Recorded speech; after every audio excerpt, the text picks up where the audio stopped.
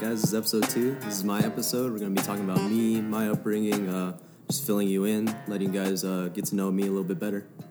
Yep, and for those who don't know, this is a Less Friends, More Family podcast, episode 2. I'm Ben. I'm Asher. And, yeah, I mean, shit, we can go ahead and take it away. Maybe we should do, like, a little recap of where our week's been at right now. Just talk about the present, and then we can go from there. It's been about a week since the last time we recorded the first one. Hope you guys like that one, by the way. Yeah, we got a lot of good feedback from at least some of the people that we're friends with, and I'd like to thank everybody that's, like, actually paying attention to this and, like, really getting to know who we are as people. It means a lot, actually. Yeah, thank you. Yeah, that's huge. So, Ben, I heard you had a crazy weekend. Yeah, no, so, if you guys listen to my first episode, you might have heard the very first girl I dated in college. And she actually came over this weekend with her dad.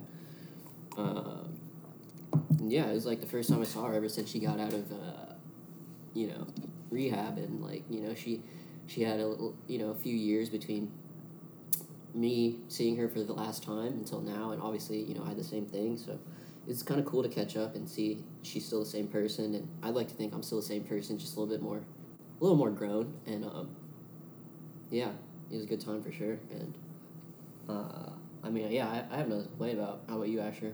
I just want to comment on your weekend, honestly, because I think that was the most eventful thing. I didn't really do anything, honestly, just went to the gym, but I thought it was just cool how you didn't, like, bring any of that baggage from knowing her before into it, and you just kind of went into it with an open mind. No, that's huge. Actually, Asher got me on that mindset because originally I was kind of, like, worried about seeing her, and I was, like, trying to like, not self-sabotage, but trying to, like, villainize her still when there's no reason for me to villainize her at all. She's really good people. Like, out of all the girls I dated, obviously you haven't met her, Asher, but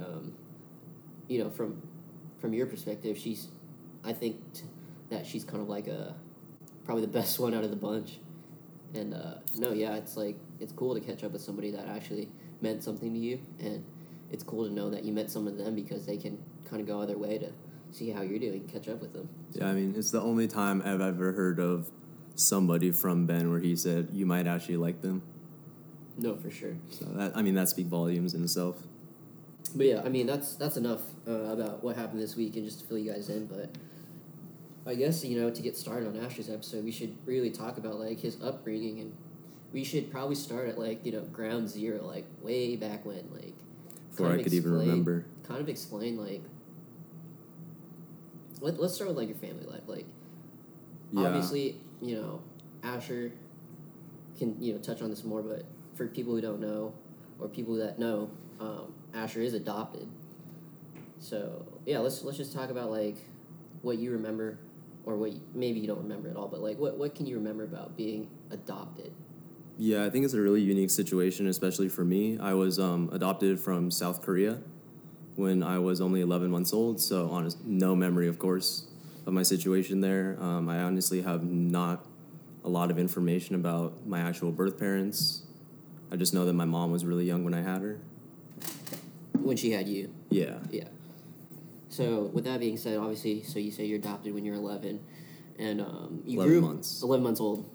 Sorry. Let's talk about, like, your family life. Like, who are your siblings? Like, yeah, obviously, some of them aren't related to you, or all of them aren't related to you. So, but all in kind of different ways. I have 2 older sisters who are biological to my adopted parents, and then I have an older brother and a younger brother who are also from South Korea. But we're not at all related, so just different adoptions from different families. So, like, obviously, I'd like to think that, you and your family are pretty tight. I mean, obviously, throughout your life, you were distant at times from them, but you were also close to them at some point. So, let's just start, like, from what you can remember. Yeah, definitely. I think I was definitely blessed by having 2 parents who adopted me that genuinely loved me and genuinely put a lot of effort into me. Like, shout out to them. They are the most amazing people. And the more I grow up and the more I hear about other people's upbringing, like, I'm so much more grateful for them, for how they brought me up. They taught me the right things. They always supported me. They still support me to this day. Like, they genuinely do care about me. Like, I have no doubts there about it. Yeah, that's definitely cool. I mean, like, I don't know a whole lot of people in my life who've been adopted, but hearing your story and like who your parents are, they're really good people. They're probably the nicest people I've ever met. And I'm just only saying that from hanging out with you and meeting them actually, and seeing how they treat you guys. Yeah, I mean, you're a product of your parents and your upbringing. No, yeah, exactly. I mean, like, with that being said and all, kind of explain, like, I think you had this unique, I don't want to say unique, but it's kind of like this old school upbringing. Like, you had neighborhood friends and stuff like that. And I know you guys came up with, like, a term to kind of, like, identify yourselves as. You want to talk on that? Yeah, so I live in a cul-de-sac of about maybe like 8 houses. And growing up, every one of those houses had a kid around my age, so we were all close. I'm still close with all of them. We all talk almost every day. We see each other almost weekly. I think that's really interesting because not a lot of people have that. Not a lot of people have people outside of school growing up to hang out with. So, and especially since they were all, on average, about 4 years older than me. Yeah, it kind of like provides you with like having like a lot of older brothers almost. Yeah, and just always being surrounded by people who are a little bit more mature. Yeah, definitely. And I think that was really cool. Like, I learned a lot. They taught me a lot of stuff, good or bad, honestly, but... I mean, if anything, they were there to kind of, like, bail you out of situations, too. Definitely, like, yeah. They just had that experience that not necessarily you had at the time. No, I had an awesome childhood growing up with them. Like, we all grew up together. We all played football. We all had, like, a turkey bowl and, like, a Christmas bowl. We'd play football all the time together. So, like, it's just having that clique around you. I think that also translates into the LFMF sort of mentality. Like, that really prioritized friends in my life because, like, growing up and then learning that you're not related to your family by blood and it's really just the relationships that you build with those people, it just sort of teaches you that it doesn't matter who you are, like, related to me or not, you're gonna make an impact in my life if I bring you in closer. Right, and it's definitely something to be said about, like, having time spent with people, because, like, that's when you can really, like, develop those relationships and figure out if you want to hang out with them, because you both, or not you both, but, like, everybody that you surround yourself with, and for those who don't know, it's called, you guys referred to it as Arrowhood because the area you grew up in was Arrowhead. Yeah. So, that's where that name really came from. But it's like you said, it's kind of important to have, like, people that, you just hang out with and you're cool with, and then you kind of grow together, and that's where that, like, bond really, really stems from. Mm-hmm. So, with that being said, like, let's kind of, like, bring it into, let's say, like, let's talk about your first years at Glendale Prep, the same school that me and you both went to. Yeah, we didn't really talk that much then, so I guess it was pretty different from yours. Right. I don't know. It was probably just as interesting as yours was, just trying to figure it out. Just, for me, it was my first time actually going to a school where I had to wear uniforms, and there were just so many strict rules, so it was a lot of adjusting, too. Yeah. And also, I didn't have anybody, really, who came with me from a different school. Yeah. So I had to make, like, all new friends, basically. I had to just, like, introduce myself again. Like, but it was also cool because it's a clean slate. Yeah, definitely. Like, not gonna lie, in elementary school, I was definitely super nerdy and just, like, didn't really care about what other people thought about me. And I guess when those, like, middle school insecurities started coming in, you kind of want to associate more with people who are seen as cooler. Yeah, no, yeah. And I'm not saying that like, made me change for it or anything like that, exactly. But you sort of, like, start seeing what other people value. Yeah, and you kind of, like, it's more than just, like, video games and stuff like that. Yeah, exactly. And, I think, you bring a certain perspective where having not only, like, friends that you made in school, but friends, you already have friends outside of school. Yeah. You had stuff to do. You weren't just, like, cooped up in the house. Like, if anything, you're part of the generation or part of the childhood where, like, you hung out outside. Like, you learned lessons the hard way.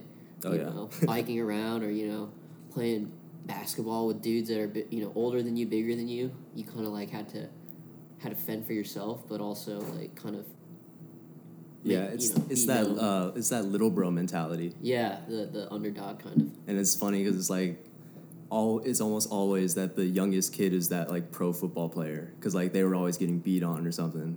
kind of hardened them. Yeah, and I'm not saying that I'm going to be a pro football player or anything, but it just kind of taught me. Yeah, the mindset. Yeah, just like kind of just stop complaining about shit. All right, so that was kind of like, we could say up to middle school, like the very end of it. Yeah. High school rolls around, and it's kind of different because you've kind of been at school for a little bit longer. You've made friends. Yeah, you basically know. We all basically knew everyone. Right, and your older brother is in the same school that you're going to. Yeah. Not that was a huge part of your life, but just... No, but he had connections and all that stuff, so, like, I got introduced to all the older kids. They all knew me as his little brother. Like, you're Jacob's brother. Yeah, and, I mean, I kind of had the same perspective because, like, my brother was a year older than your brother. Yeah. And, I went through the same thing where it's like, oh, you're only known as so-and-so's little brother. But it kind of gets annoying to a point where, like, you're just like, I don't want to be so-and-so's little brother. I'm just, like, me. Like, why can't I just be me? Definitely. So, kind of talk about where you were at in high school. Like, what did you really value in high school compared to what you valued, say, when you're in middle school? I think the worst thing that happened to me was girls, honestly. Yeah, and just like the introduction of everybody starts dating in high school. You almost feel like the pressure to date somebody else, and also you just start having that desire to want to. And that's interesting because, from my perspective, being at the same high school, I was kind of the opposite. I had no desire actually to really date. So kind of talk about that. Like, why did you think you had a desire, regardless of like other people dating?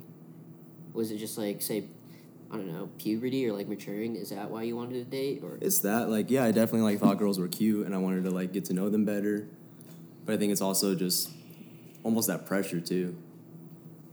Yeah, so like basically like for like dances and stuff like that. Yeah. You don't want to go alone. Nobody wants to go alone to a dance. And also that's like almost your best opportunity, at least that semester, to go up to a girl and talk to her. Yeah, that was your highest probability of actually like going somewhere with them. Yeah, because I mean, at least freshman year we were still not driving. Right. It's still almost like middle school. So that's a good point. Yeah. It's just a good excuse to see them at football games and stuff like that. Yeah. So I guess like going along this thread of girls, like let's talk about like your dating life in high school. What was that like? I don't think it really kicked off until like sophomore year. That's probably when I had my first serious girlfriend, at least where my parents met them, and we actually started hanging out outside of school. And she didn't go to the same school as you. Yeah, she went to a school probably like a couple miles away though, so it wasn't that bad.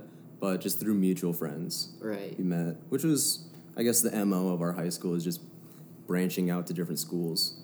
Yeah, that's at least what applied to me and you. Definitely. And I thought, looking back then to sophomore year, it was pretty cool that everybody else was dating somebody at our high school, but you were one of the kids that wasn't. You were dating a different girl that nobody knew about. Mm-hmm.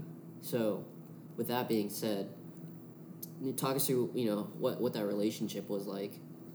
I thought it was cool. I mean, I think the best thing is about relationships is you get to learn a lot about yourself and you get to experience a lot of things that you wouldn't, like asking someone out on a date for the first time, asking someone to be your girlfriend for the first time, like first kisses and stuff like that. All those other firsts we don't got to get into. But it's just cool to, I guess, experience other things besides just hanging out with your guy friends or playing sports. Yeah, there's definitely something different about it. Yeah. And, I mean, from your perspective, do you think that's kind of, like, important to kind of, like, have those firsts, like, the nerves you have, like, before you even ask a girl out for the first time? I'm pretty sure that's, like, at least, as a 15-year-old... You just feel like you're going to throw up. Yeah, it's pretty intense. Yeah, it feels like if she says no, it's the end of the world. Mm-hmm. So, like, do you think that's something important, like, to go through? I mean... Or go through at that age? I think everyone has to go through it eventually, but definitely do it at your own pace.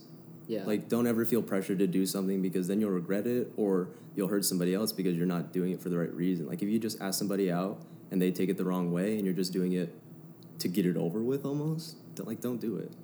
Yeah, and that's kind of, like, different between me and you, like, our perspectives. Like, you had your first serious relationship when you were a 15-year-old, mm-hmm. and I had my first relationship when I was, like, 19 in college. So it was definitely a different experience. Yeah, and you because you're at different points in your life, mm-hmm. Whether that's good or bad, there can be a pro to con. to both those ages? Yeah, I mean, I think I just look back at it as that stereotypical, that high school relationship where, like, it really kicks off and you really learn about yourself and you actually get to learn about another person for the first time.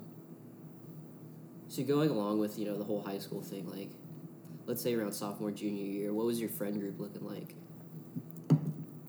That's when I was really hanging out with Carson and a couple other guys. We were pretty close. I don't know. It was kind of interesting why we all hung out, but we didn't hang out with you guys. Yeah, I guess it was just coming from middle school. It's just like the same tradition. We just kind of sit together, and then eventually we all started sitting together and just like basically covered up a whole row of lunch tables. Yeah, and me as a 15-year-old, I wasn't really focused on like zeroing in on one particular friend group. Yeah. I was kind of just like talking to everybody. Well, I was definitely doing other things where I had like friends from like extracurriculars that none of my normal guys that I hung out with on the weekend were doing. Like, so I still knew those people and I was cool with them, but it didn't get as serious as like spending time on the weekend or going to parties together. No, definitely. So we can end sophomore year and start to pick up like, during junior year. Were you still dating this girl at the time, junior year? I think I was. I think we were only together for like 8 months, but then it kind of fizzled out after that. I really don't remember why, unfortunately. That kind of makes me feel like a douchebag, but... I mean, at the end of the day, it's like, it's been so long, you kind of it's almost been 6 years.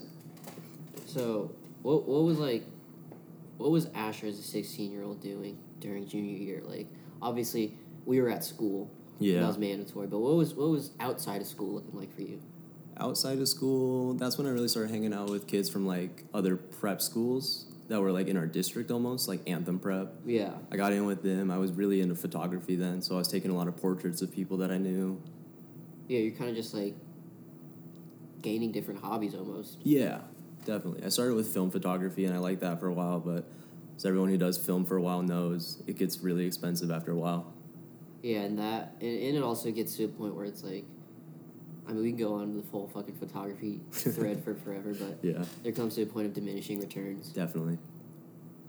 So, needless to say, junior year was kind of like, I don't want to say uneventful, but it was pretty set in stone. Like, obviously you got this relationship with this one girl, and you're kind of just hanging out with more people, trying to, like, just live your life as a 16-year-old. So, fast forward, senior year. I know senior year is pretty important for me and you. Yeah. But where were you at in senior year? What was Asher thinking about senior year?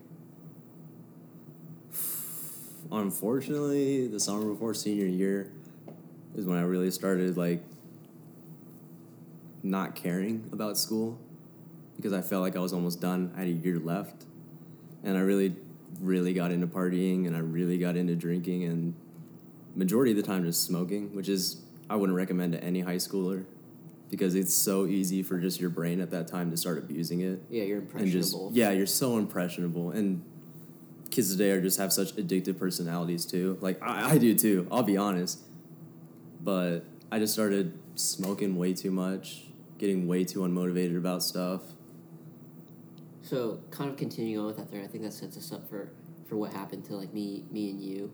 Yeah, getting kicked out. Yeah, so, obviously, you guys heard on the last podcast where I was at in that part of our lives getting kicked out. But what was it like for you? Because I know you have, like, a different story than I had, obviously. Yeah, personally, one thing that really fucked me up about it was, like, it was at the end of my senior year of soccer.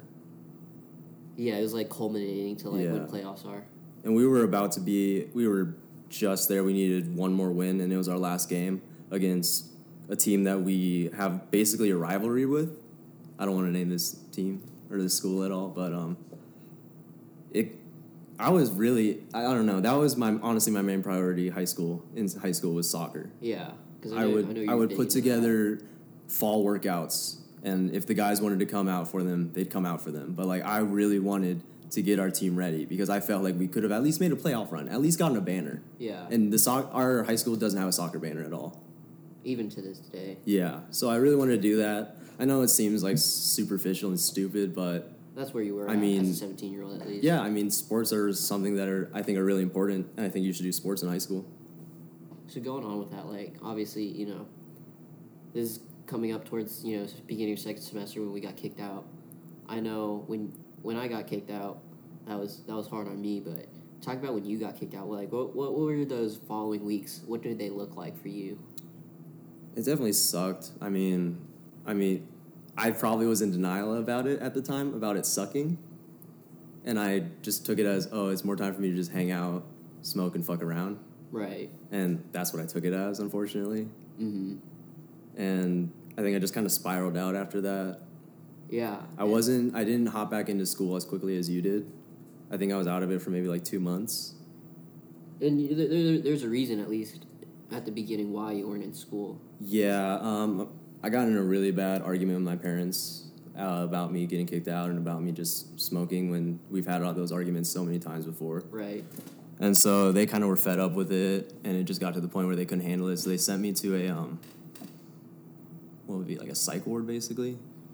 It's like a, mental hospital? Rehabilitation center for teenagers. Yeah, so they sent me there just for smoking because they thought, like, I was using it as a crutch for something, which probably, yeah. I don't think I was really addressing, like, my mental health at that time or, like, the fact that I was diagnosed with depression and all that kind of stuff.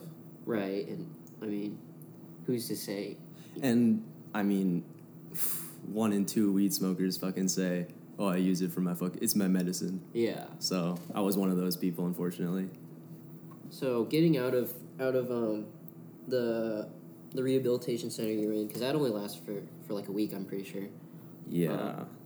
Just being in there, though, was so interesting because first night, I called my mom and I was like, Mom, you need to come up here and see these people and understand that I'm not one of these people because my roommate in there, shout out my roommate, that's actually the homie, like, R.I.P. that boy, but he was withdrawing the whole time from Oxycontin, basically just throwing up and sweating and screaming the whole time.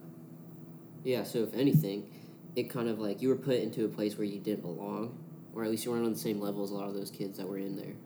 The positive I can take away from that, though, is it opened my eyes to realize how good my situation really is and how bad kids my age and younger have it.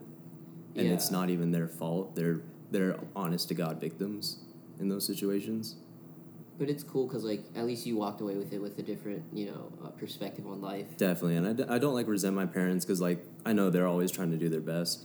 And, like, I think at the end of the day, they really just threw their hands and were like, I don't know what I need to do right now. Right. And they basically made the best decision they thought at definitely. the moment. Yeah.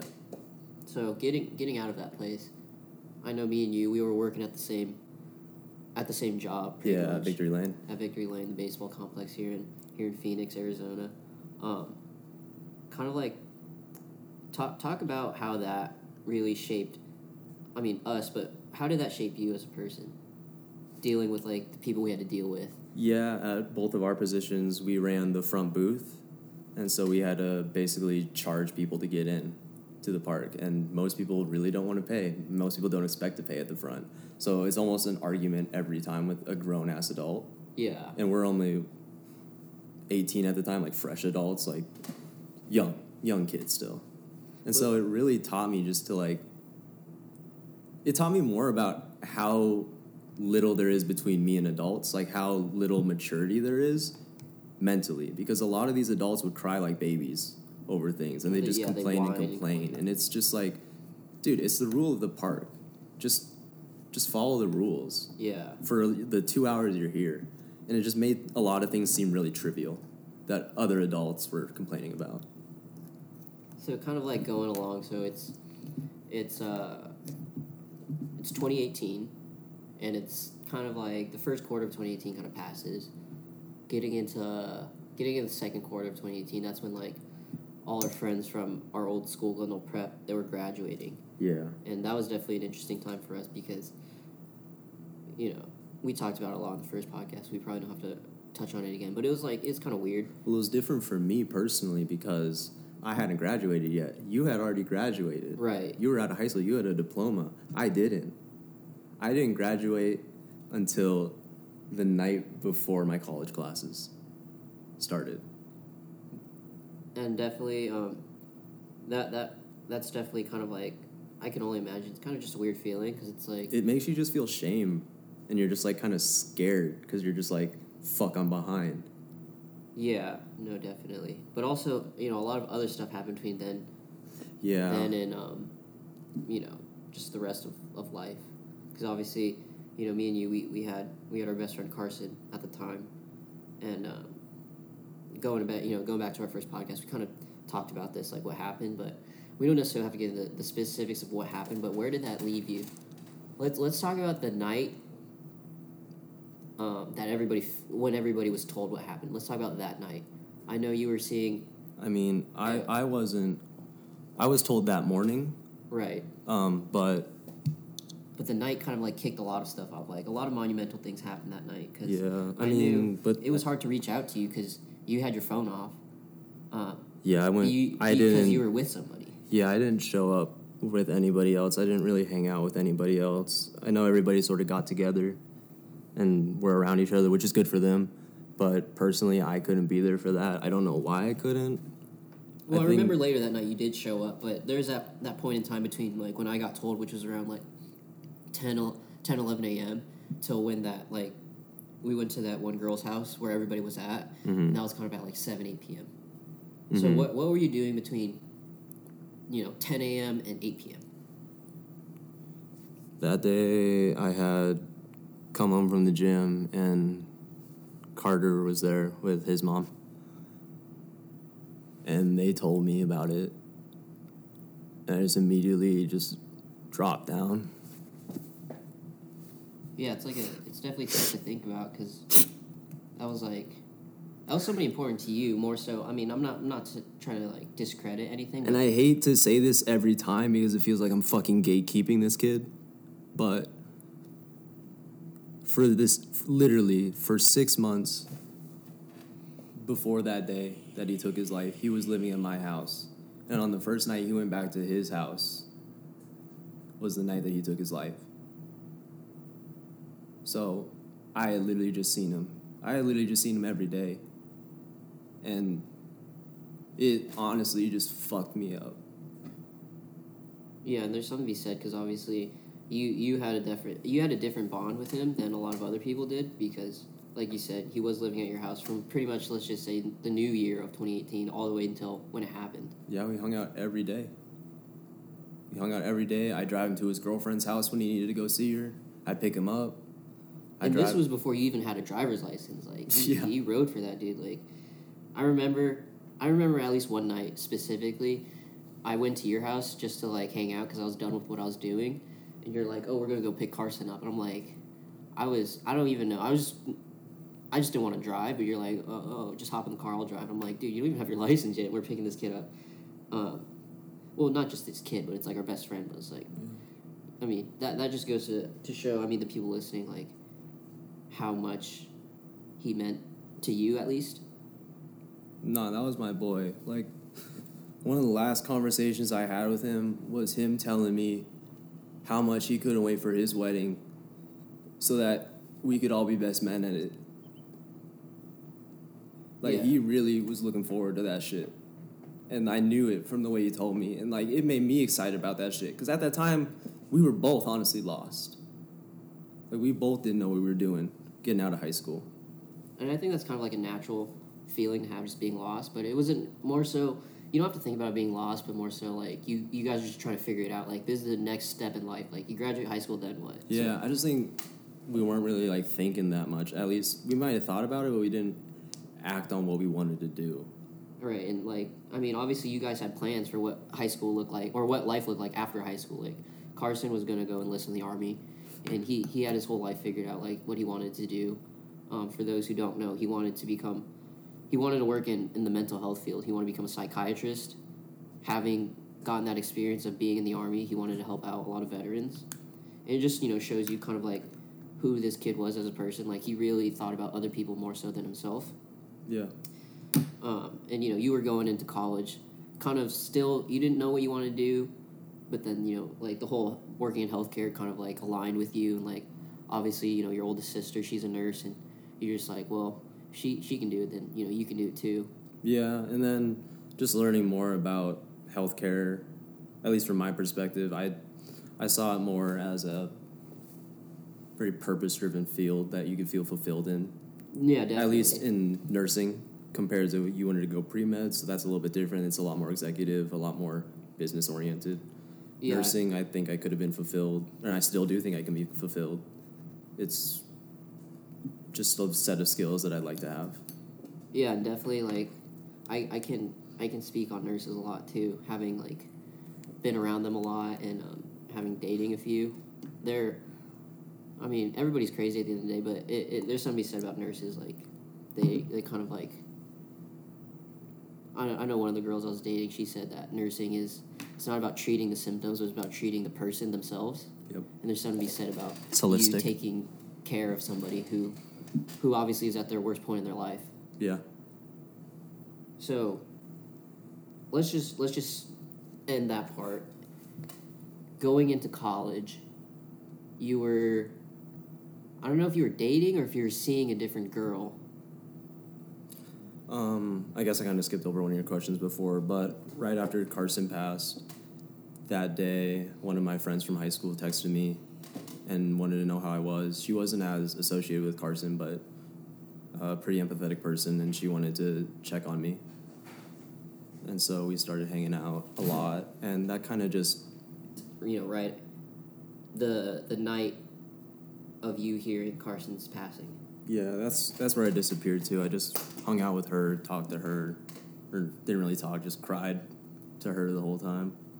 And she listened. She was there. That's really what I needed at the time. I didn't need to be around other people. I just needed to get it out and vent and scream. And like, just from my background about knowing a lot about, I took a lot of behavioral health classes in college. It's like some people, they don't need advice about how to move on. They just need somebody to hear them. So. And I think something that was very interesting about the way I took it, I was still there for people. I still was able, I still took it in a way that I was able to coordinate like meals where we could all be together and talk and see each other. And I was still trying to actively keep people together and keep people all as one, as ironic as it sounds when I disappear. You're trying to fix people at the end of the day. As weird as it sounds when I disappear the first night, but I guess I just had to take a day for myself. I mean, we all responded differently that day on like how, like what we needed to do. Like for me, I went to the gym, because I didn't want to see people essentially until like the memorial that night, and you used to want to see people at all. Yeah. Besides for this one girl. So I mean, we don't have to talk too specifically about this one girl in that point in time, but I know that you and her kind of that night kind of hit it off for for you and her. So explain, like, going into college, what did it look like after all this happened with Carson? Honestly, it just didn't make me very enthusiastic. And I think where our stories differ is I went to JUCO, so I went to a community college instead. And community college is basically just high school all over again. You don't really see those people besides the class. There's no real community environment where you're living together on campus and you have to try and find like things to do with these people. So, where me and your story kind of diverge is I started making new friends, living my life, being at a university, being at ASU, and you going to community college, you didn't really have that university life. So you were still hanging out with a lot of the same friends. Yeah, a couple of them. That we had since high school. Mm-hmm. So explain like where your mindset was at around that time. This is like going deep into 2018, the second half of it. Let's just say. Yeah. I don't think I was very enthusiastic about school. I didn't really take it seriously. I was still just sort of trying to figure out what I was doing. I mean, my best friend was gone, and it felt like I was almost substituting people in there. Yeah, you're trying to like fill a void. And that made me feel shitty in and of itself because I almost felt guilty at the time. But it is kind of like, I mean, in the world of psychology, they say it's the I forgot what the exact term is, but it's basically like being the guilty survivor. Yeah. I definitely felt a lot of guilt after because I felt like I didn't show him as much care as I should have. Right, and that's just to be said about, like... So for people that don't know, like, suicide, it really affects more than just the person that died. Like, it affects everybody around them more so than any other form of death. Like, now you got to think about, like, what are their parents thinking? They're probably like, oh, if I was only a better parent, they'd still be here. Their siblings are thinking the same thing. If I, talked to them that one night, they wouldn't have done it. But, that's neither here nor there, because that's all in hindsight, and hindsight is 2020. So kind of like progressing with where you were, and this is like after all of this happened, you're kind of coming to terms with, they're not here anymore. At least for me, what I was saying to myself was, they're not here anymore, so why am I dwelling on the past? I need to really, like, not let this set me back and just kind of, like, fulfill everything I can, not only for myself but for them, because him being our friends, he probably wouldn't want us to be stuck on just thinking about, oh, he's gone. So that's what hit me, but speak on your experience regarding that. I mean, I definitely had to change my perspective on how I was looking at it. I was definitely focusing on the loss part of it and not trying to inspire myself. And I think eventually I was able to really motivate myself and realize that now I'm living a life for two. Yeah. I have my first tattoo is a memorial sleeve to him. And just looking at it reminds me that he's always with me and that I'm doing this for both of us. I'm trying to experience life to the fullest so that, because it's worth it, because he did it. Yeah, I mean, the thing that always brought me comfort was knowing that if we could talk to him now, he'd probably say he regrets doing it. He's like, oh, I probably shouldn't have done that. But obviously, we really can't say that and live that idea out. So I think it's really important what you said about, like, you're not only doing it for yourself now, but you're also doing it for him because he can't. And he'd just be so pissed if I wasn't. Right. I know he would be. And that's kind of also where, like, Less Friends, More Family came along. Because obviously, for those who don't know, that he was kind of like, he was essentially the founder of that term, that phrase. And then again, he was there those nights me and Asher were trying to figure out, like, what would a logo look like for it. And, he was there putting his input on it. And a lot of what we do now is kind of like, I don't want to say it's strictly based on what he would think would, look cool or be cool, but it's kind of, he definitely influences it. But I mean, that's like besides the point. Like, going back to your life, so let's just say, for your first semester of college, you weren't as motivated, but let's go to the second semester of your freshman year at a community college, and now you're dating the girl that was there for you that night that Carson passed away. Yeah. So, if anything, touch on that relationship. Like, where was that at that point in time? From what you can remember. I think it just definitely felt more real, mostly because I was an adult at that time, and I wasn't in high school, so I didn't have that high school mindset. I think it was a good relationship for what it was. It definitely had its rough patches and drama, of course, but all relationships have drama and they're all toxic at the end of the day. Yeah, it goes back to, like, at least how we see relationships. Like, think about girls. Every girl's crazy. It's just like, what can you deal with and what can you handle? Everybody's crazy, not just girls. So going further into your life, let's just say now you're turning 19. You're still dating this girl, but this is like coming. You're really hitting, like, the rough patches. Yeah. And you can kind of see the end is in sight. Yeah. What was that like? Knowing that that there's an end to this? Because, like, at least in all my relationships, I didn't see an end to it until it happened. But what was that like for you, knowing that there is an end to this? I think it just really scared me because I started to not recognize myself, especially during fights or an argument or anything like that. Like, I'd look back on it, or I'd just kind of stop in the moment and be like, what am I doing? Like, why am I yelling at her about this? Or, like, why am I, like, putting so much into this right now? Yeah. And you kind of, like, didn't like the person you were becoming because of that. Yeah, I don't want to air this shit out on people, and I don't want to, like, talk bad on people, but the fact of the matter is I got cheated on. And at that point, I should have just walked away. At that point, I should have known that this isn't worth it. I shouldn't be even fighting with her about this. I should just walk. And I wasn't doing that. And that's what really scared me. Yeah, so now you're stuck as a 19-year-old. You're stuck with this new situation of being cheated on. And not only did you get cheated on, you're at a young age when all this happened, and it's the first time it's ever happened to you. Yeah. What made you give it a second chance? Or what made you stay in it longer than you should have? I think it's just the Midwest kindness that I was raised with. It's always giving people second chances, always thinking the best about people, hoping that they're gonna be just as empathetic as me or just as caring. Right, and there's something to be said. Like, you can go either way with that argument. Because you know me, I still believe in that wholeheartedly. Like, it's good to, but at some point, you got to stop saying it about someone when they're giving you the opposite evidence. Yeah. And you really have to, at that point, really start protecting yourself. Right. And I just wasn't doing that at the time because I felt like I think the relationship was still benefiting me by having somebody there, just still dealing with that loss. So let's just jump forward to when it ended. And I know there's this point in time, this period of time at least, where you're single now, but you're kind of like planning out your next move. Like, what does your next move look like? Like, what did you do after that relationship ended? After that relationship ended, I got a different job.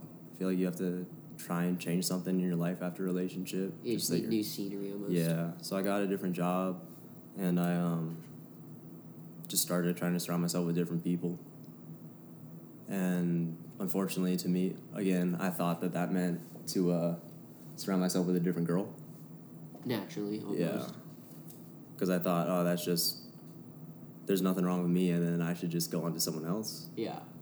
And so I did that, and that probably wasn't the best idea again. Well, I mean, at the time you didn't see it as a bad thing. No, but that's just because I don't think I was really self-assessing myself the way you ought to as an adult. Right. Because you're only 20-some for a while. Well, even at the time, you're still 19. Mm-hmm.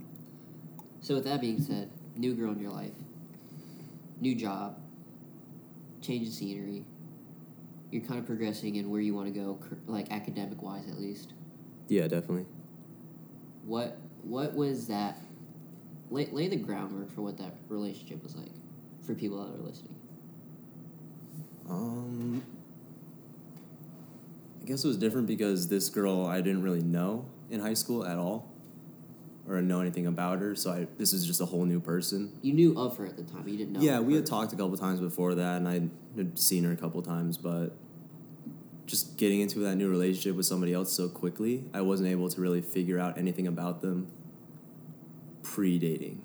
Yeah, and then even when you are dating, it's like you're stuck in this honeymoon phase where nothing everything matters. seems perfect. Yeah. And fuck, I'm one to talk because that's that. I mean, you know that about me. Love is blind. Yeah, love is blind, or at least the initial moments of love are blind, especially being a young person. Yeah, the infatuation. So, with that being said, the first part of your relationship with her seemed perfect. Like, nothing is wrong about this person, right? But talk about the stuff that you kind of like got to know as you were dating her more and more that you didn't necessarily like. Well, things that I didn't necessarily like came out not from her telling me, but more from me finding out, either from her slipping up or just it coming out of nowhere, and you kind of just have to figure it out then. And I think that really put me in a bad situation because I'm dating this girl, and from what I knew about her, I liked her, and I wanted to date her, but then I'm finding out little things almost every month. It's where I almost have to decide, do I still like this girl? Do I still want to date this girl? Should she even be dating right now? So not only are you, acknowledging that you're figuring out more stuff about her, but you're acknowledging the fact that your conscience is kind of taking over. You're like, should I really be in this situation right now? Yeah. And me being your friend, I saw it all from the outside, and I knew you stayed in it for longer than you should have. Yeah. I mean, I dated her for, 2.5 years? Yeah, I mean...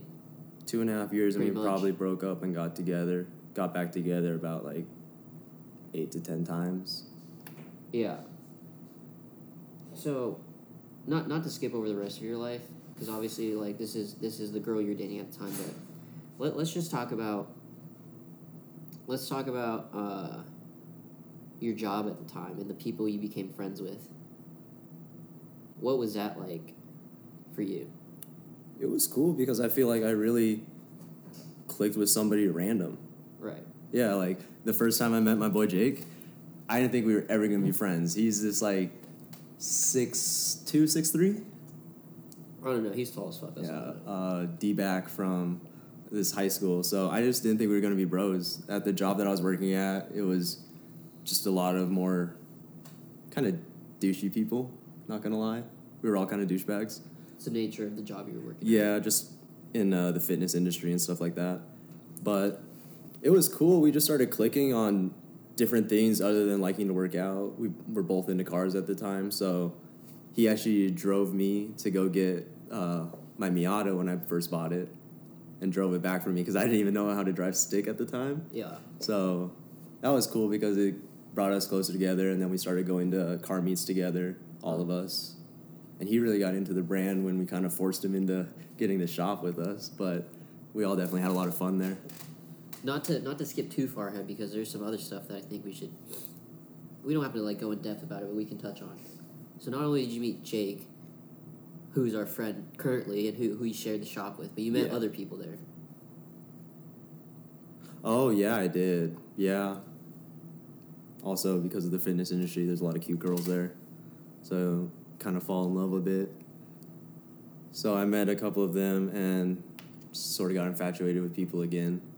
Just got caught up with all that, unfortunately. Which is just... It's neither here nor there. No, I guess it just kind of plays into the fact that I'm easily distracted.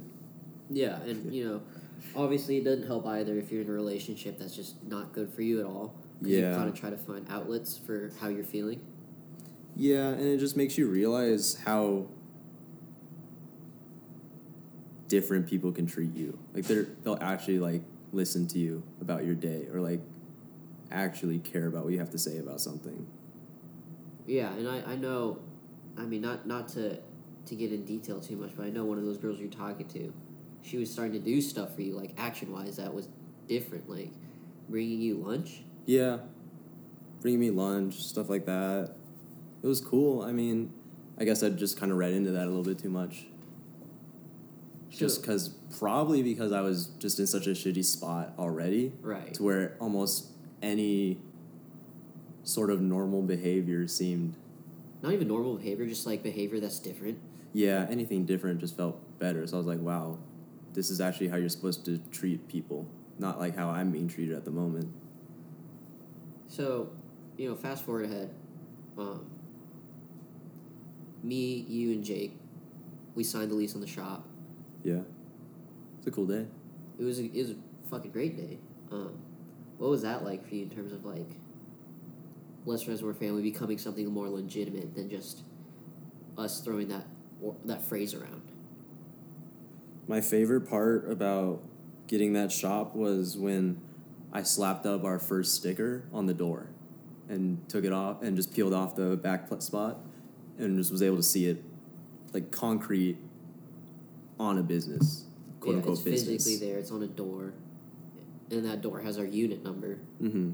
So that, it's just us becoming more legitimate as a company. For those who don't know, Less Reservoir Family is actually an LLC. And that was another step, at least I took, when we started going hard at it. Like, it had to become something more than just an idea, and the only way it was... It's too good of a name. Yeah, and it's good that I fucking finally have it, and it's ours and nobody else's. So don't take our shit. Kind of going ahead into what the shop was like. Obviously, we had a few parties. That's where I had my 21st, actually, and it was just with you and Jake and the girls we were dating at the time. Let's just fast forward ahead, because I feel like a lot of the stuff that happened at the shop we already talked about in the first episode. Yeah. So let's skip to February of 2022. This year? Of this year. Okay, a couple months ago. Yeah. Because 2021, I mean, it was just partying, cars. Me getting back together with her 8 to 10 times, yeah. Y'all don't want to hear back about and that. forth. You're just going to start rolling your eyes on the 7th. But I think what was monumental for at least me and you is February was a pretty impactful month or moment in time. What happened in February? February, I think I just had enough. And I think I had matured enough to realize that this wasn't good for either of us because we both weren't addressing ourselves at the time. Me and this girl, not you and I. But right, yeah. I finally just was able to maturely just say, I can't do this with you right now. Not even right now. It's just like that person just wasn't who I thought she was. And that's no discredit to her at all, but it's just not who I want to be with. She can be her, and I'm not mad at her for who she is, but it's just different from me. Yeah, your life doesn't correspond at all. It's not congruent with her life. I just didn't see a real future that we'd both be happy with because we weren't happy with who the other person was at the time. And kind of to provide some more insight from an outside perspective, it's you were in a different mindset. You were trying to grow. Yeah. And she wasn't. Bottom line. She was basically playing victim. And you were tired of being a victim because you were a victim to a lot of stuff in your life. Yeah. You were a victim to your best friend passing. You were a victim to the circumstances of your life just naturally. You were a victim of how girls treat you. And you were tired of that. You kind of wanted to take control of your life again. And I think what was monumental, at least from my perspective, is you finally said enough's enough. And you kind of, because previously in 2021, you said, yeah, me and her broke up. But then, some time passes. And probably then, a week later, you'd see us together. A week later, they're back together. And I was always just like, what the fuck? Like, I thought this was done. So when you said in February that, you and her weren't seeing each other anymore, I was kind of just like, oh, whatever. Like, give it another week, give it 2 weeks, and they'll be back. But they really weren't. And February is also the same month that I got broken up with the second girl I was seriously dating. So that kind of put us into, not a hole, but it put us into the same spot now. Definitely. Where it's like me and you are both single. I think that's the first time we've really talked seriously about something like that. Like, I'd tell you my problems or something about a relationship, but that's when we really started giving each other advice and really started being honest with each other.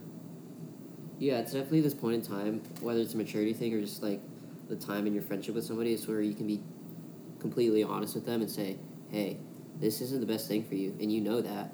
And me as your friend, I'm telling you that. Like, he was the one telling me that if she ever wants to get back together with you, you shouldn't do it just because who she is as a person. And me, on the other hand, was also telling him the same thing of, this girl is not good for you at all. She's, quite frankly, insane, and you should be seeing her if you are serious about growing yourself as a person. Because, from my perspective, she was holding you back. She was that fucking dead weight. She was the anchor that was just dragging along with you trying to progress.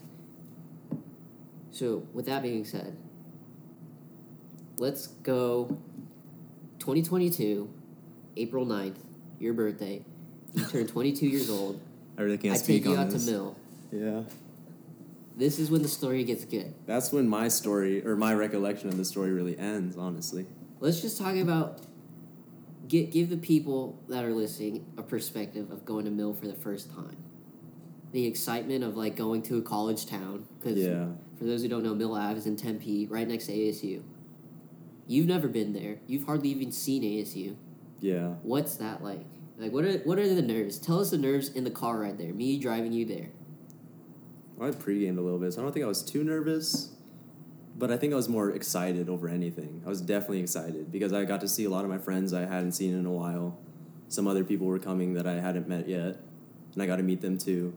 And just, honestly, I don't really go out much at all, really. And that was probably the first time I really went out to a bar or a club. And so I was pretty excited. I had an open mind, which was good. I wasn't overly anxious about anything. But yeah, you're kind of just like, you had no worries anymore. Like, definitely. The breakup happened a couple months ago. Yeah, I was hyped to get out again. Yeah, you just put yourself out there. Not even for the sake of meeting somebody else, just for you. Like, you wanted to choose yourself over anybody else. Yeah, I think I did some dumb shit because of that, but we'll get into that. But so, Mill Ave happens, and for Asher, who doesn't remember what happened, what happened was essentially Asher drank too much within the span of... I think I had about, 8 to 10 shots in 2 hours. Put it this way, I parked the car at, 8 p.m., 7 p.m., let's just say. I was home before 11. He was home before 11. And that's about a 40-minute drive home. So, needless to say, you got pretty rinsed. Yeah, I blacked out and started throwing up. For him, just to experience what that was looking like from the outside, I literally took 2 minutes to go piss, and I come back to everybody telling me that Asher threw up all over himself. And me trying to salvage the night looked like me telling, all right, everybody just, stand around him so the security doesn't see that he's fucking shit-faced, so they don't kick him out. Because we could stay here a little longer. The night was just getting started on Mill Ave. Nobody wanted to move yet. We just got in there. But needless to say, he gets kicked out. So if he gets kicked out, we all have to go. So we're all walking him out. And carrying me out. This is a part where you don't even remember. People are taking pictures of you. Yeah. And everyone got hyped about. Everybody's more hyped off of him blacking out than he was hyped blacking out. It took us 2 tries at getting an Uber to get you home. Our boy Jake was the one that carries you into your own house. And one of my friends cussed out the first Uber driver. We can't forget that. Yeah, that's almost got arrested. Yeah, so needless to say, Mill, the first time was a great fucking night for you. Definitely, minus blacking out. Definitely a learning experience. You learned a lot. Don't take drinks. Yeah, don't get peer pressured into drinking. I'll tell the audience that. But let's just touch a little bit about Mill Night 1 versus Mill Night 2. So for those who don't know what we're referring to is one of the girls Asher was talking to at the time invited her out for her 21st birthday. But ever since Mill the first time happened, me and you are both buzzing. Yeah, I mean we were both in Aries season. So yeah, needless to say, also yeah. Everything was going good. Every day felt like it was fun. We were always doing something. Had a good packed schedule, which is always nice. Yeah, and it's good to fill your time because it helps you forget about the shitty stuff in life. Yeah. But let's just jump right into Mill the second night. Talk about before we even get in the car to go there. What was a text like between me and you? Yeah, I was basically begging him to come out with me because I didn't want to go alone. Because the first time I was there, I don't even remember it. So I don't know where I'm going. So I needed him to come out. Finally, he caved 20 minutes before I was supposed to leave. So I got to pick him up, and that was nice. So we got to go together. He got to see it firsthand. For the people that are listening, I'll just fill you in on the car ride there. We get off the freeway. It's the first fucking red light we see from being on the freeway. And Asher tells me, dude, I'm nervous as fuck right now. I don't go out much. I really don't go out much. I don't go out of my way to meet new people. I don't go to bars or talk to people. I don't really try. I'm just really shy about that kind of stuff. So it was really interesting and kind of scary. But like we had said before about first times, you kind of have to have that first time to get that first time jitter out. And I'll just say this too. Riders ride. That's the only reason why I got out of the house. So, you had a fun time though. I'll set the logistics and the groundwork for basically the lead up to the meaty part of that night. I first tell him to park far as fuck away from where we were supposed to go. Yes, we walk a mile. So we had this walk of shame almost for a mile long to go from basically what is the north end of Mill to the very south end of Mill. And the whole time, he's telling me, I'm fucking nervous as shit. And I'm just why? This is another fucking Friday night for us. But needless to say, I mean, what was your not goal or intention, but what did you think was going to happen that night? I don't know. I hadn't seen this girl in a really long time since before that, so I just really wanted to see what she was about because people change, of course. It had been almost 2 years since I had seen her last, so Really just more nervous about what she was then. Sort of just like setting myself up for failure almost. So, me and you, we're walking, we're talking, and I'm trying to, like, hype you up as best as I can. And for people who know Mill Ave, we're basically essentially walking from, like, Tempe Town Lake Bridge to fucking Pedal House Brewery on the south side of Mill. Tell the people what it was like walking in to Pedal House. To Pedal House? I didn't know what to expect. I didn't know who I was going to see at the table. I didn't really know like what was going to go down. And these were all people I didn't know, and I never put myself in situations like that. So it was definitely a learning experience, a bunch of names flying by my face. I don't remember any of them, honestly. And in regards to the table, where were you sitting next to this girl? She sat me down right next to her. And I'll be the bad guy to tell the story. Essentially, there's this dude sitting next to her, and I'll be the bad guy because I have no skin in the game anymore. What's done is already done for me. Essentially, Asher just scoots this dude over. Well, this girl tells this dude to scoot over for Asher, and me just trying to be a boy, I scoot him one down more, where he's half cheeking it on the damn table. And, you know, we didn't think anything of it. And Asher just like, all right, prime time. Like, I'm in the perfect position. I'm in the pocket. Sitting right next to her. I'm set. So it was cool. We talked a while there. And then, what happened after that? Oh. We go to the hotel. Yeah, she had a hotel there with her friend. And so we had to drop off her birthday cake there. And then her friend iced us out of nowhere. Like, we get up in the room, and then we just get iced. Like it's 2018 again. Well, I'll put it this way. This chick hyped herself up to say that she was hazing us, intending Greek life. Like, for people that don't know, Asher went to community college, so he doesn't know Greek life is like. I went to ASU, so I know all about Greek life because I'm in a fraternity. So essentially she said, close your eyes, and I thought the chick was going to change in the room. Yeah, I was cool with that. I'd rather she had done that than give me an ice. But no, we just opened our eyes to the worst form of icing ever. Placing the damn Smirnoff Ice right next to us. Yeah, the gross white one, too. Just the regular. Well, I mean, that's, like, traditional, but the way in which, like, when you ice somebody, it has to be, like, in a clever way. And there's nothing clever about just setting the ice right next to the person. Like, if it was right in front of the door and, like, she made me open the door to get in. Or, like, ask you to open the closet, and guess what is behind the closet door? That would have been good. That would have been respectable. Either way, I don't say no to a free In my mindset, drink. I basically told her, I'm not fucking drinking this Smirnoff Ice because you iced me in the worst way possible. Like, it's not even cool. He really took it personally. I did. From being somebody from Greek life, like, I take this shit serious. If you're gonna haze, you better fucking follow through with it. Put some effort. But no, you just sat it right next to me. Asher, being who he is, drinks the ice. I'm easily influenced, as you could tell from that first meal story. Not only did he drink his whole ice, he drinks the girl who didn't ice us, but the other girl that he was talking to. He drinks her ice because she couldn't even drink it all. Yeah. And I bullied this other chick that iced us into drinking mine. Because I'm like, no, you're not getting away with a half-ass ice. So that's when the story progresses. We're in the elevator. I was just trying to look like a good sport. Asher was just doing everything right. I was trying, yeah. He was really doing everything right. And to a normal girl, it would have been perfect. But needless to say, this girl's not normal. We walk down to we take the elevator down to the lobby, right? And meet up with the rest of the people. Yeah. Well, two other people stayed.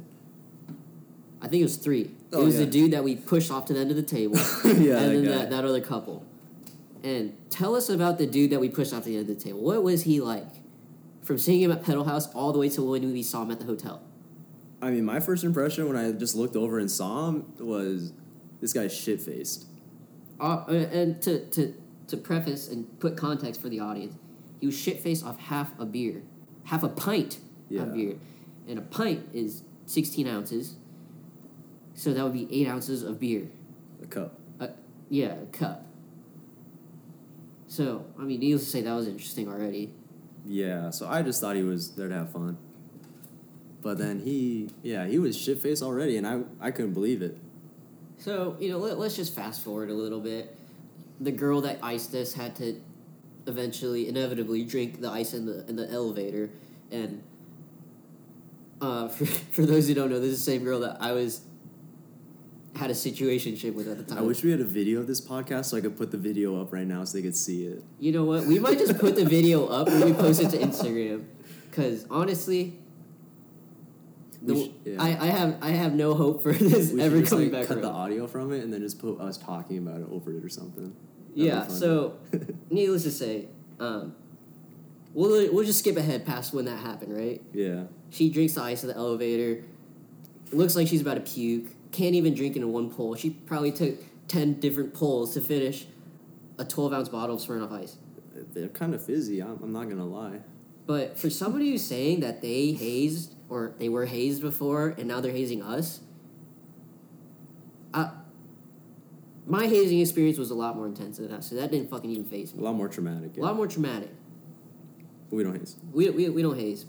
Continue with the story. We're walking down Mill Ave to the second spot of the night.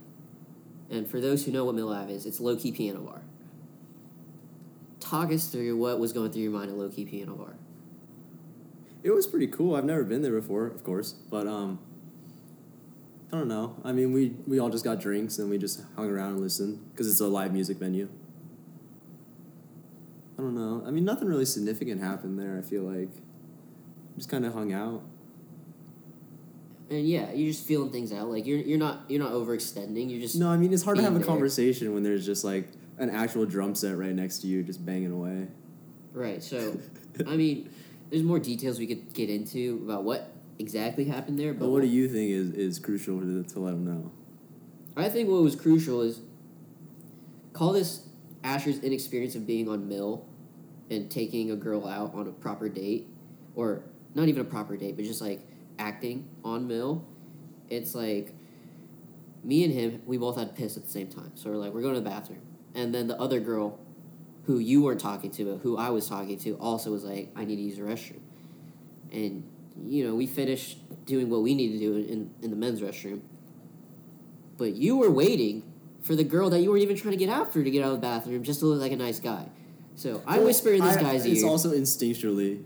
I whisper in this guy's ear, there's no need for two people to wait for one chick. So you should go back to the girl that you're trying to talk to and keep her company because we left one person behind. And for people who don't know, leave no man behind. Even if we don't fuck with them. Well, I mean, I don't have to get into that. But leave no man behind, especially when you're there with them. So I'm telling Asher, you need to go back to her and keep her company because essentially she's holding down 3 seats by herself. Thank God, because I was probably just sitting there, just zoned out. No, you were on your phone, posted up on the wall. I'm just like, dude, you have better things to do. Go keep her company. Yeah, and I'll wait for this chick because I was also trying to like talk to her. We get into that in a different podcast, but we ended up leaving low-key piano bar. And me being the dickhead I was, I told Asher I wanted to be back home before midnight. You told me that the moment you stepped in my car that night.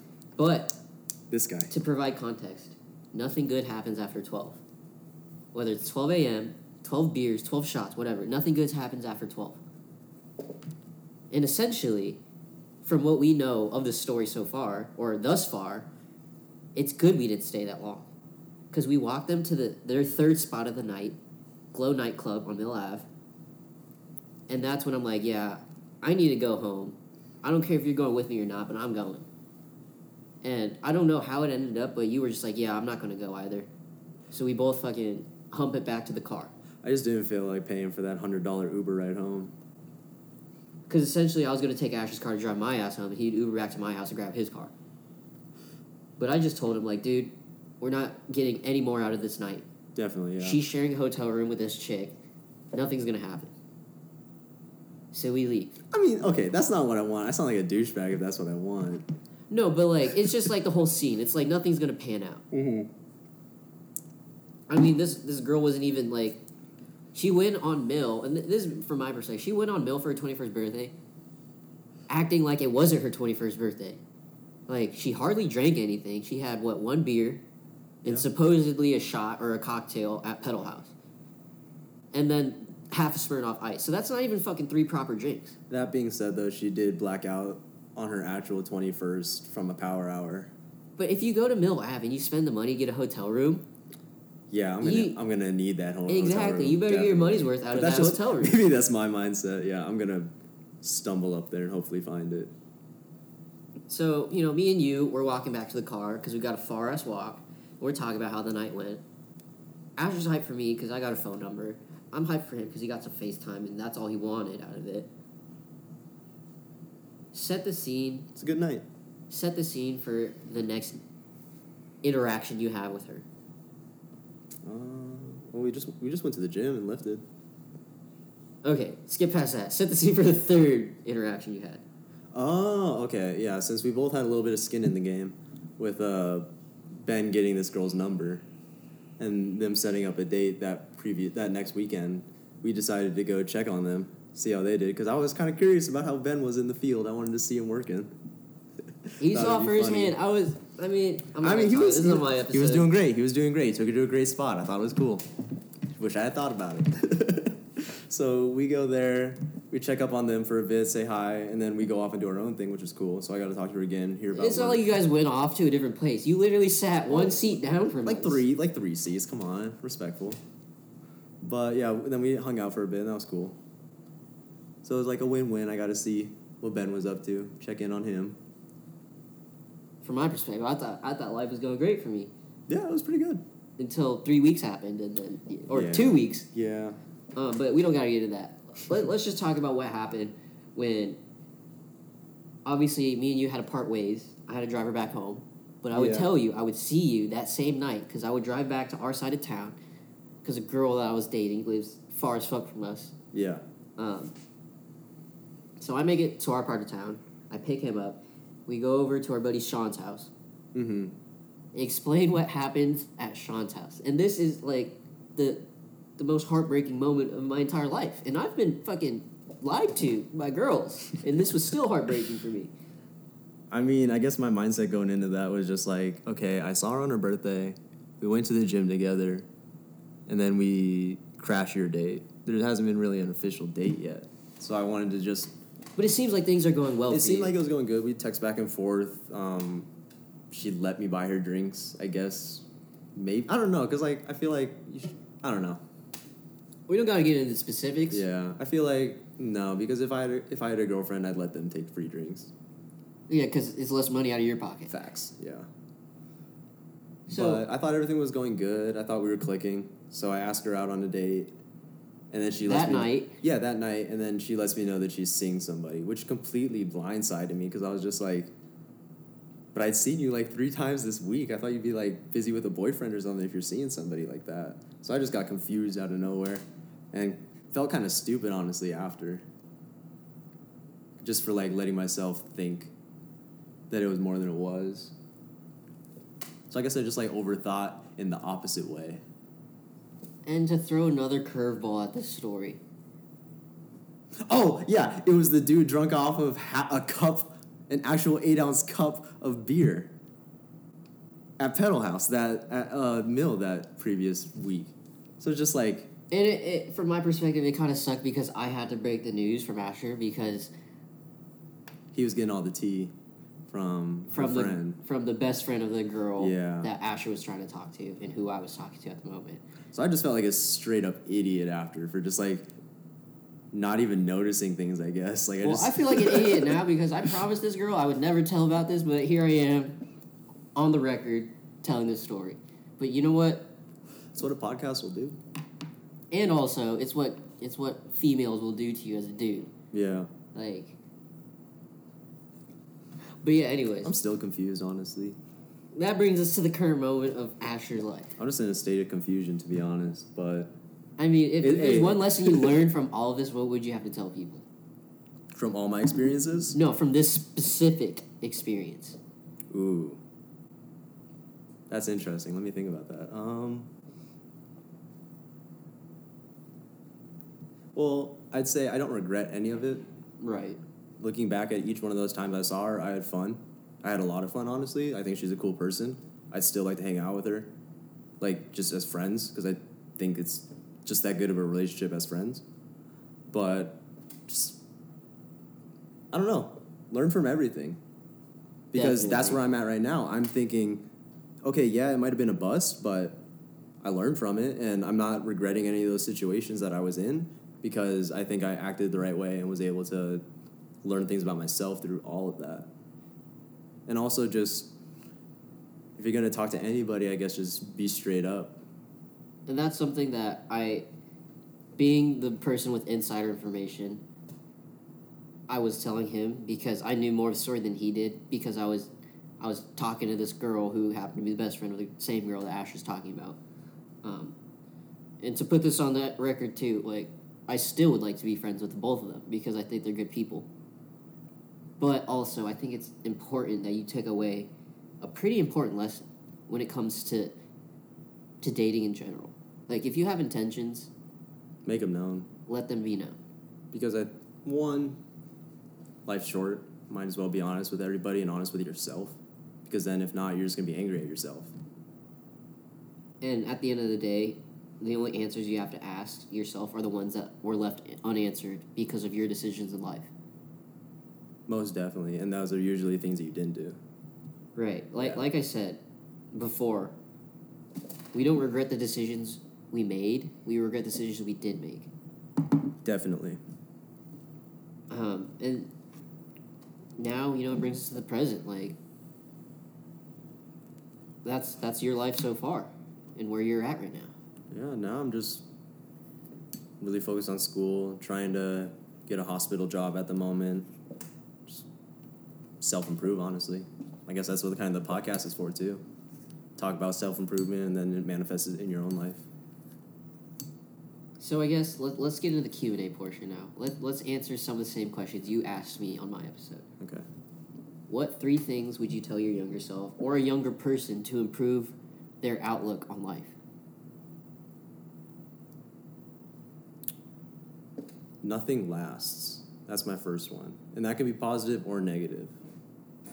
Because maybe, like, your relationship won't last with a person, but it can be beautiful for what it is at the moment. And you can take joy in that. But at the same time, if you're in a shitty situation, it can bring you comfort because it's not going to be like that forever. Nobody's always in a shitty situation. There's ups and there's downs in life. Second one, I shouldn't have picked something so all-encompassing. But surround yourself with people who want something for themselves. What does that even mean? I don't think that you should try and surround yourself with a bunch of supporters and a bunch of fans who are just going to always be there at your beck and call and where they're just going to do things for you. I think you should be inspired by your friends because they're doing something for themselves. If they're pursuing a career in something, if they're pursuing a really strong relationship with someone, you should find your inspiration in each one of your friends because they're the ones that push you forward. That's a good point. I mean, look at your friends, and I'll tell you where you're going to be at in 10 years. How many times have people heard that? Right. You are your friends, so surround yourself with the best people, and you'll become the best people. And if they don't want to surround themselves with you, then you're probably not the best person, so look at yourself for a sec. Finish it off. Drive a 3rd point home. Third one? That's tough. Just trying to think back on all the things that, I wish I hadn't done or I wish I had thought about more. I'd say just don't be afraid to tell your friends about how you feel. That's good or bad. Yeah, and that's not just about, your friendship, but it's just, how you feel. How are you doing? Yeah, if you're up, let them know. Why be shy about how you feel? Because at the end of the day, you're just fucking yourself up then because then you're suppressing yourself. Right. And you're limiting yourself from one more outlet you could have. And that's something to be said about finding a good group of friends, too. Yeah, people you can trust. So, with that, I think you gave us a good segue into talking about my next question. What are 3 things that are, non-negotiables about the people you surround yourself with? The people that, are your friends?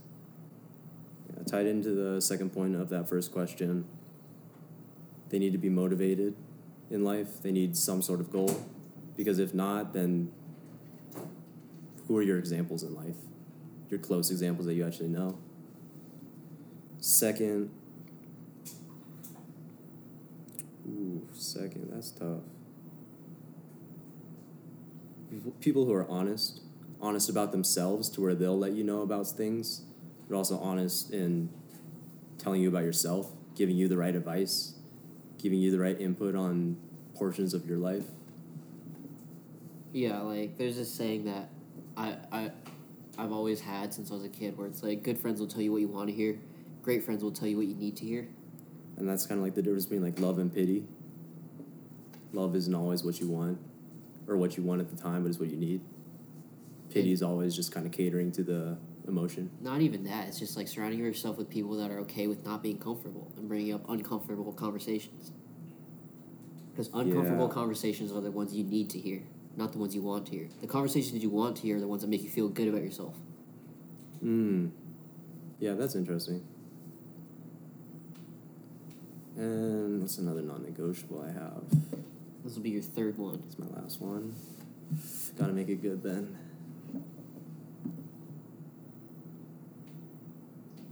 It's pretty simple, and I think it's easily identifiable, so I want to talk about it, but just like positive people. Right. I don't want to be around people who are always complaining about their situation. I don't want to be around people who just can't celebrate your wins with you, because they almost make it about them and they're lacking. Like, if they don't have what I have, and then they get angry about it, like, I can't celebrate with you. I can't be there with you when I'm up, because you just want to see me back at the same level as you. Right. And, I mean, that's not to say that you're not going to be there when people are having bad moments in life. Like, no, definitely. Asher he's huge, at least in my life. Like, when I was going through breakups or when I was going through tough times, he was there. But that's because he knew that those moments don't last. Mm-hmm. And those people are worth, being there for. Yeah. So, that rounds out your three non-negotiables. If there's one thing you can say that kind of like summarizes your life and what you learned, what would you say to the people?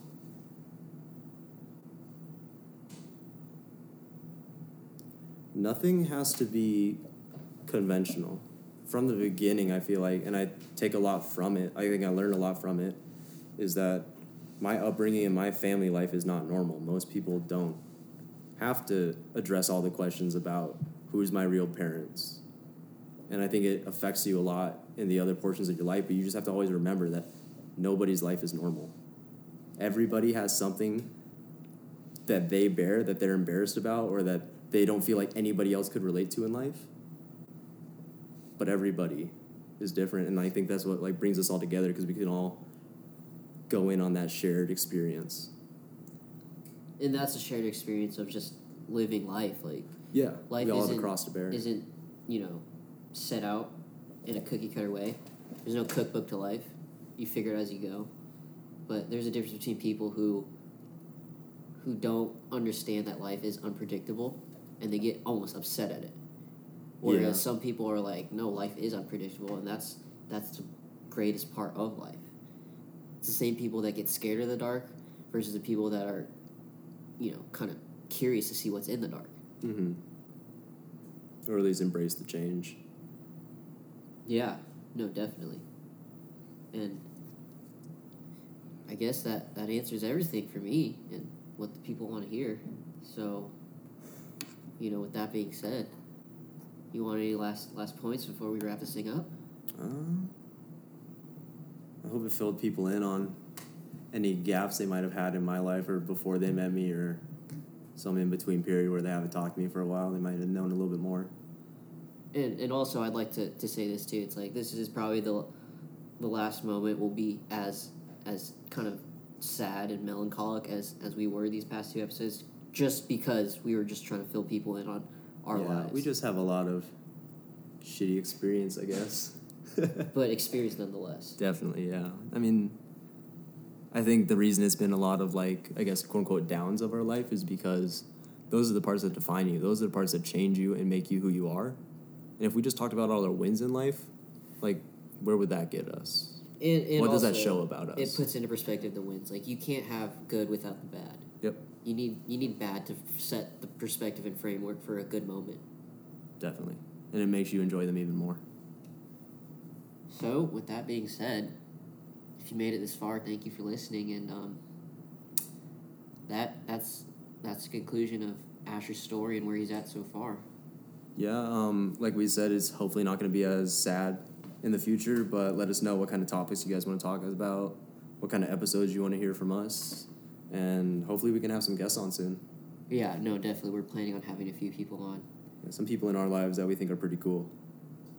So, with that being said, thank you everybody for listening, and that was the end of episode 2. Yeah, see you guys next week. Move you with the grooves, move like that, and now we move with the grooves, move like that. Move with the grooves, move like that, and now we move with the grooves, move like that. Move with the grooves, move like that, and now we move with the grooves, move like that. Move with the grooves, move like that, and now we move with the grooves, move like that. Move with the grooves, move like that, and now we. Can't waste this moment. Once we lose it, gone forever. Instead of what if, wish we could clone it. You and me, we could own it, transform it and frame it. If we move and step together, synced in perfect arrangement. So what you aiming for? I'm humble, more settled these days, but I find you very stimulating. An amateur melting in your laser hot gaze. Cool vibes flowing with you, waiting in the waves, breath stroking in the fresh of you. I'm just digging the scene while he digging on me. On the way back to Queens, move back leather seats, munchies, let's grab some meats. On the run like 2 thieves, time to kill a night young. Love just moving, I lead. As if I was cast to play your misses in the story like a period plays the end of sentences. This ain't the end, this the genesis. Appreciate you, honorable mention, dedication. Let the music make it. Move with the grooves, move like that. Move with the grooves, move like that, and now we move with the grooves, move like that. Move with the grooves, move like that, and now we move with the grooves, move like that. Move with the grooves, move like that, and now we move with the grooves, move like that. Move with the grooves, move like that, and now we check the frequency as I cross the meter. Table down, but the microphone. Known for my skills on my techniques, direct drive systematic. I'm a turntable addict. Check the frequency as I cross the meter.